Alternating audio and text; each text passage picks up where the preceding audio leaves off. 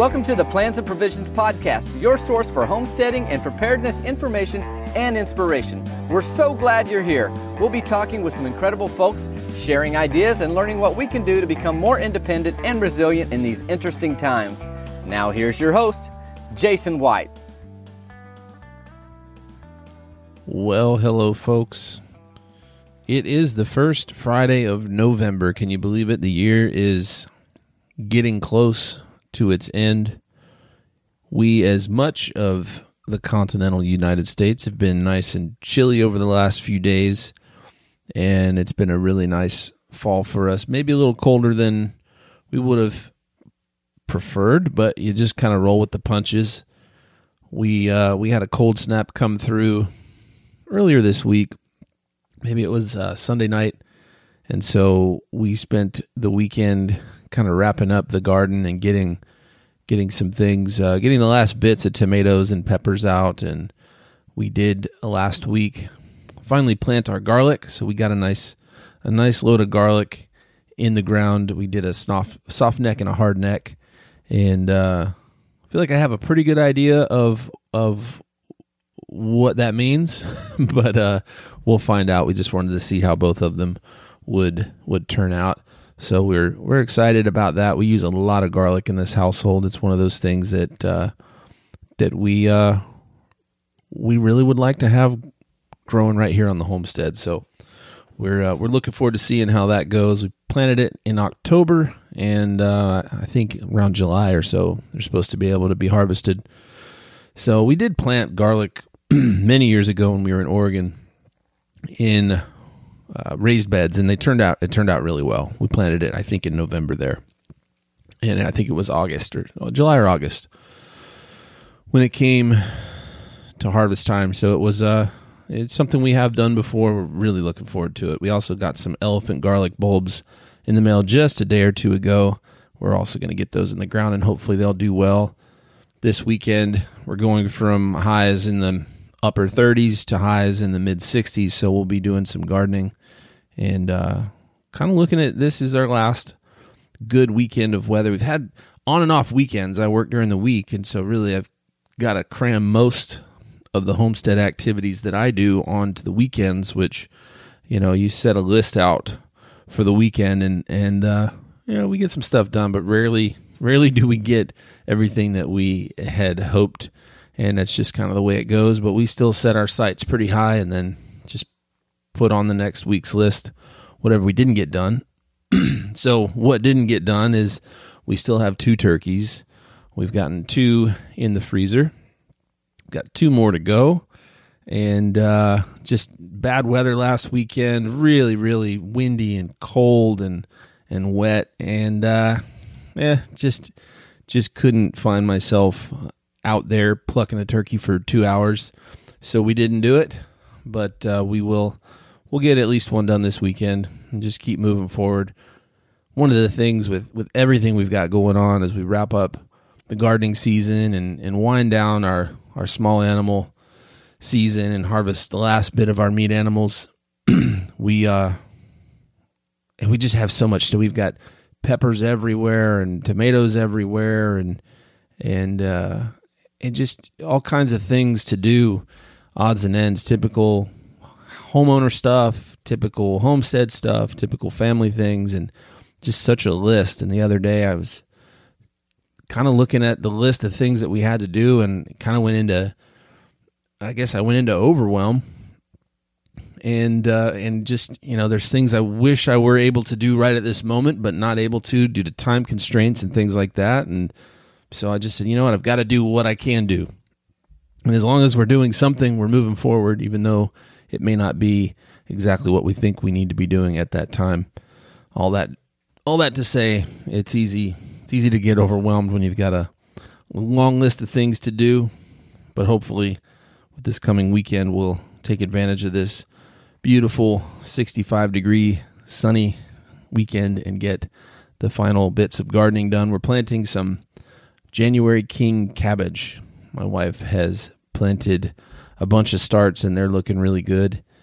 And we should be getting those out this weekend. I ordered some Agribon row cover to cover that when it's really cold.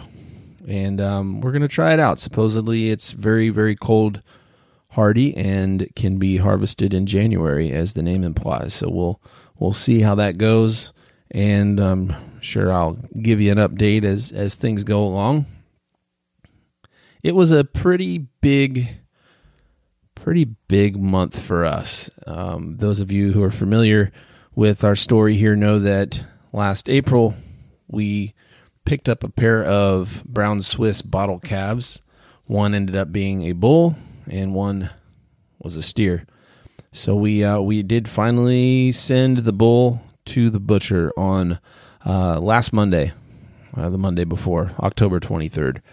And it was an interesting day. It was kind of, now that it's all past, a lot of the tension, the anxiety, the emotion is cleared up for the most part. But it was kind of an intense week leading up to that, and an interesting day or two around the actual kill.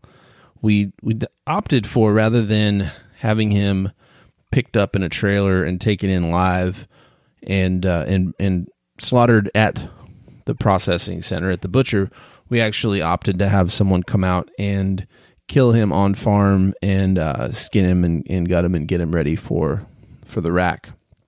It was a little more cost in the final product, but we just felt like, for the quality of the meat, with none of the crazy hormones and adrenaline and all the things that stress and kind of the trauma of the move and all that kind of stuff, none of that would be in the meat. But more importantly, we wanted it to be a nice, clean kill for the animal, and it was. And so, he had no clue what was happening, and once it happened, he dropped, and it was lights out. So definitely a little bit little tough. I've been involved in the same exact process, just not with my own animal, and so I kind of knew what to expect. And yeah, it's we kill our small animals around here pretty regularly, and I talk about it. And there's definitely not only a learning curve, but a kind of a familiarity and a maybe even a deprogramming to learning to be efficient, effective, and decisive about killing your own animals. But when you're dealing with a small animal, a bird, I don't know, maybe I was just desensitized to the process because I've done it so many times.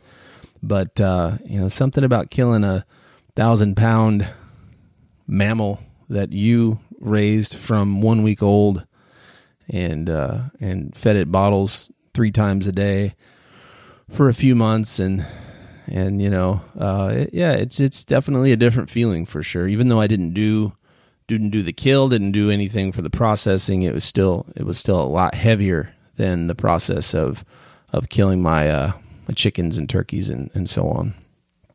So I will be this goes out, of course, Friday. So today, for those of you that are listening, on the day that this actually gets published, I'm going to pick up the beef at the processor. So looking forward to finally, and for the first time, having our own grass-fed beef that we raised here on the homestead. So that's definitely a major milestone for us, and we're really looking forward to it. We are planning on overwintering our steer and getting him in tip-top shape and condition, and we'll be harvesting him probably sometime next summer. So that will be a work in progress to be determined, but definitely going to have him through the winter and probably the spring, and probably harvest him kind of at the peak of grass season if we can get an appointment. So that's the story there. Now, in light of getting rid of our bull, ruminants, cows, sheep, goats are herd animals or flock animals, but they're social. They need that social bond for their own sense of safety and probably entertainment, but just, they're social just like humans are, most anyway. And so we decided that we were going to go ahead and get ourselves some sheep. And so In the short term, we decided on getting one ram lamb that we bought actually from Greg Sweeten, who I interviewed on the last episode of the podcast. And as we wrapped up after the podcast episode was recorded, we were talking a bit and got to talking about the fact that he had a 6-month ram lamb for sale, and it kind of fit the bill for us, and they needed to get rid of him. And so we worked out a deal, and I went out to their place the following Wednesday and picked up our new ram lamb. His name is Bob, short for Shish Kebab, and he has been a really enjoyable addition to the homestead. Everybody really likes him, and I think that T-Bone, our beef steer, he seems to tolerate him pretty well. They generally are sticking together, and they seem like they're getting along pretty good. So it's been a great addition. It's our first sheep, and one of the things that have really attracted me to having sheep on our pasture is their ability and even desire to eat things that cattle tend not to eat. And we kept him in this smaller paddock outside the barn, where it's kind of a holding area. It's a transition area, but it's a good place to keep an animal or two isolated for a bit. And so his first 3 days he spent in that little area, and I had kept the cattle out of it for the most part this year, and I ran some poultry in there a little bit from time to time, but it had gotten overgrown. I didn't go out there and cut any brush or anything, and so it got pretty overgrown with a bunch of odds and ends that I don't really even know what it is because I'm not paying attention, but it got pretty shrubby. And having that ram lamb in there for 3 days, we saw a significant reduction in the shrubs and the vines, and he went through and just started eating all this stuff that the cattle wouldn't even give a second look to. So our plan and hopes are going into next season is that we are going to start rotationally grazing a flurd, a flock herd, if you will, a flurd. We're going to hopefully be buying a Jersey heifer calf who will eventually become our family milk cow, and we will we'll also get some ewes and start building out our flock. I don't think that Bob is necessarily going to be a part of that. He's likely going to end up in the freezer in the spring, but you never know. But so yeah, we're planning on doing that, and the vision there is that we do have a lot of thorny things like I think it's called horse thistle, and we've got just common thistle and various different types of thistles. We have just a lot of wild rose and things like that are in the pasture that we're hoping with intensive grazing and rotating them, they will actually help to eradicate those weeds that are in the field and improve the quality of our pasture. So it's a work in progress. We're still kind of planning and figuring it all out, but we're looking to get the tools and infrastructure we need, chargers, electric fence, figure out the watering, come up with a basic schematic of how we're going to set up our paddocks and rotate. And, it's one of those things, and I'm definitely the type of person that likes to overcomplicate things and think things through and feel like I've got it. I've just got it figured out before I'll jump in. I've definitely gotten better. I talk about it on here. Definitely made a lot of leaps that have helped me to just start learning and to prove that sometimes you just got to jump in. So with this whole rotational grazing thing, our plan is just to kind of have a pretty good idea, start somewhere, make adjustments, keep improving. And I'm really looking forward to it. In the subject of rabbits, we are down to just our original breeding pair, and we have 3 or 4 does left. We're planning on keeping 2 of those does and breeding them both to see who's the better mother, and keeping the better of the 2, probably selling the other. And we have the other 2 that we'll put in the freezer. So actually, I think the last episode of this update that I did in October, I said that I was planning on killing a bunch of rabbits. Been real busy and didn't really have the time, and ended up selling 10 or 12 rabbits. We sold 10 at one time, and then we sold 2 or 3 or 4 in another transaction. So we ended up selling out most of our rabbits, and when I do the math, we darn near broke even, put a lot of good rabbit manure on the garden as we planted our winter garden, and we've still got a couple rabbits to put in the freezer. So all in all, pretty successful. Still not really, still don't feel like we're really producing rabbits for meat, because we really aren't. And but we've learned a lot of lessons in keeping rabbits and breeding rabbits, and we're going to try again and just try to, again, like I said before, just keep doing things and keep improving. So we're hoping to fine-tune some things regarding the rabbitry, mostly just kind of harvest the rabbits while they're young. I think under 12 weeks old, if I'm not mistaken, they're considered a fryer. They're more tender and can be eaten more like, cooked in a pan, versus after that period of time, they're called, I believe, roasters, where you want to more slow cook them because they get a little more tough. So I want to give it a shot and actually harvest some fryers and see how that works out.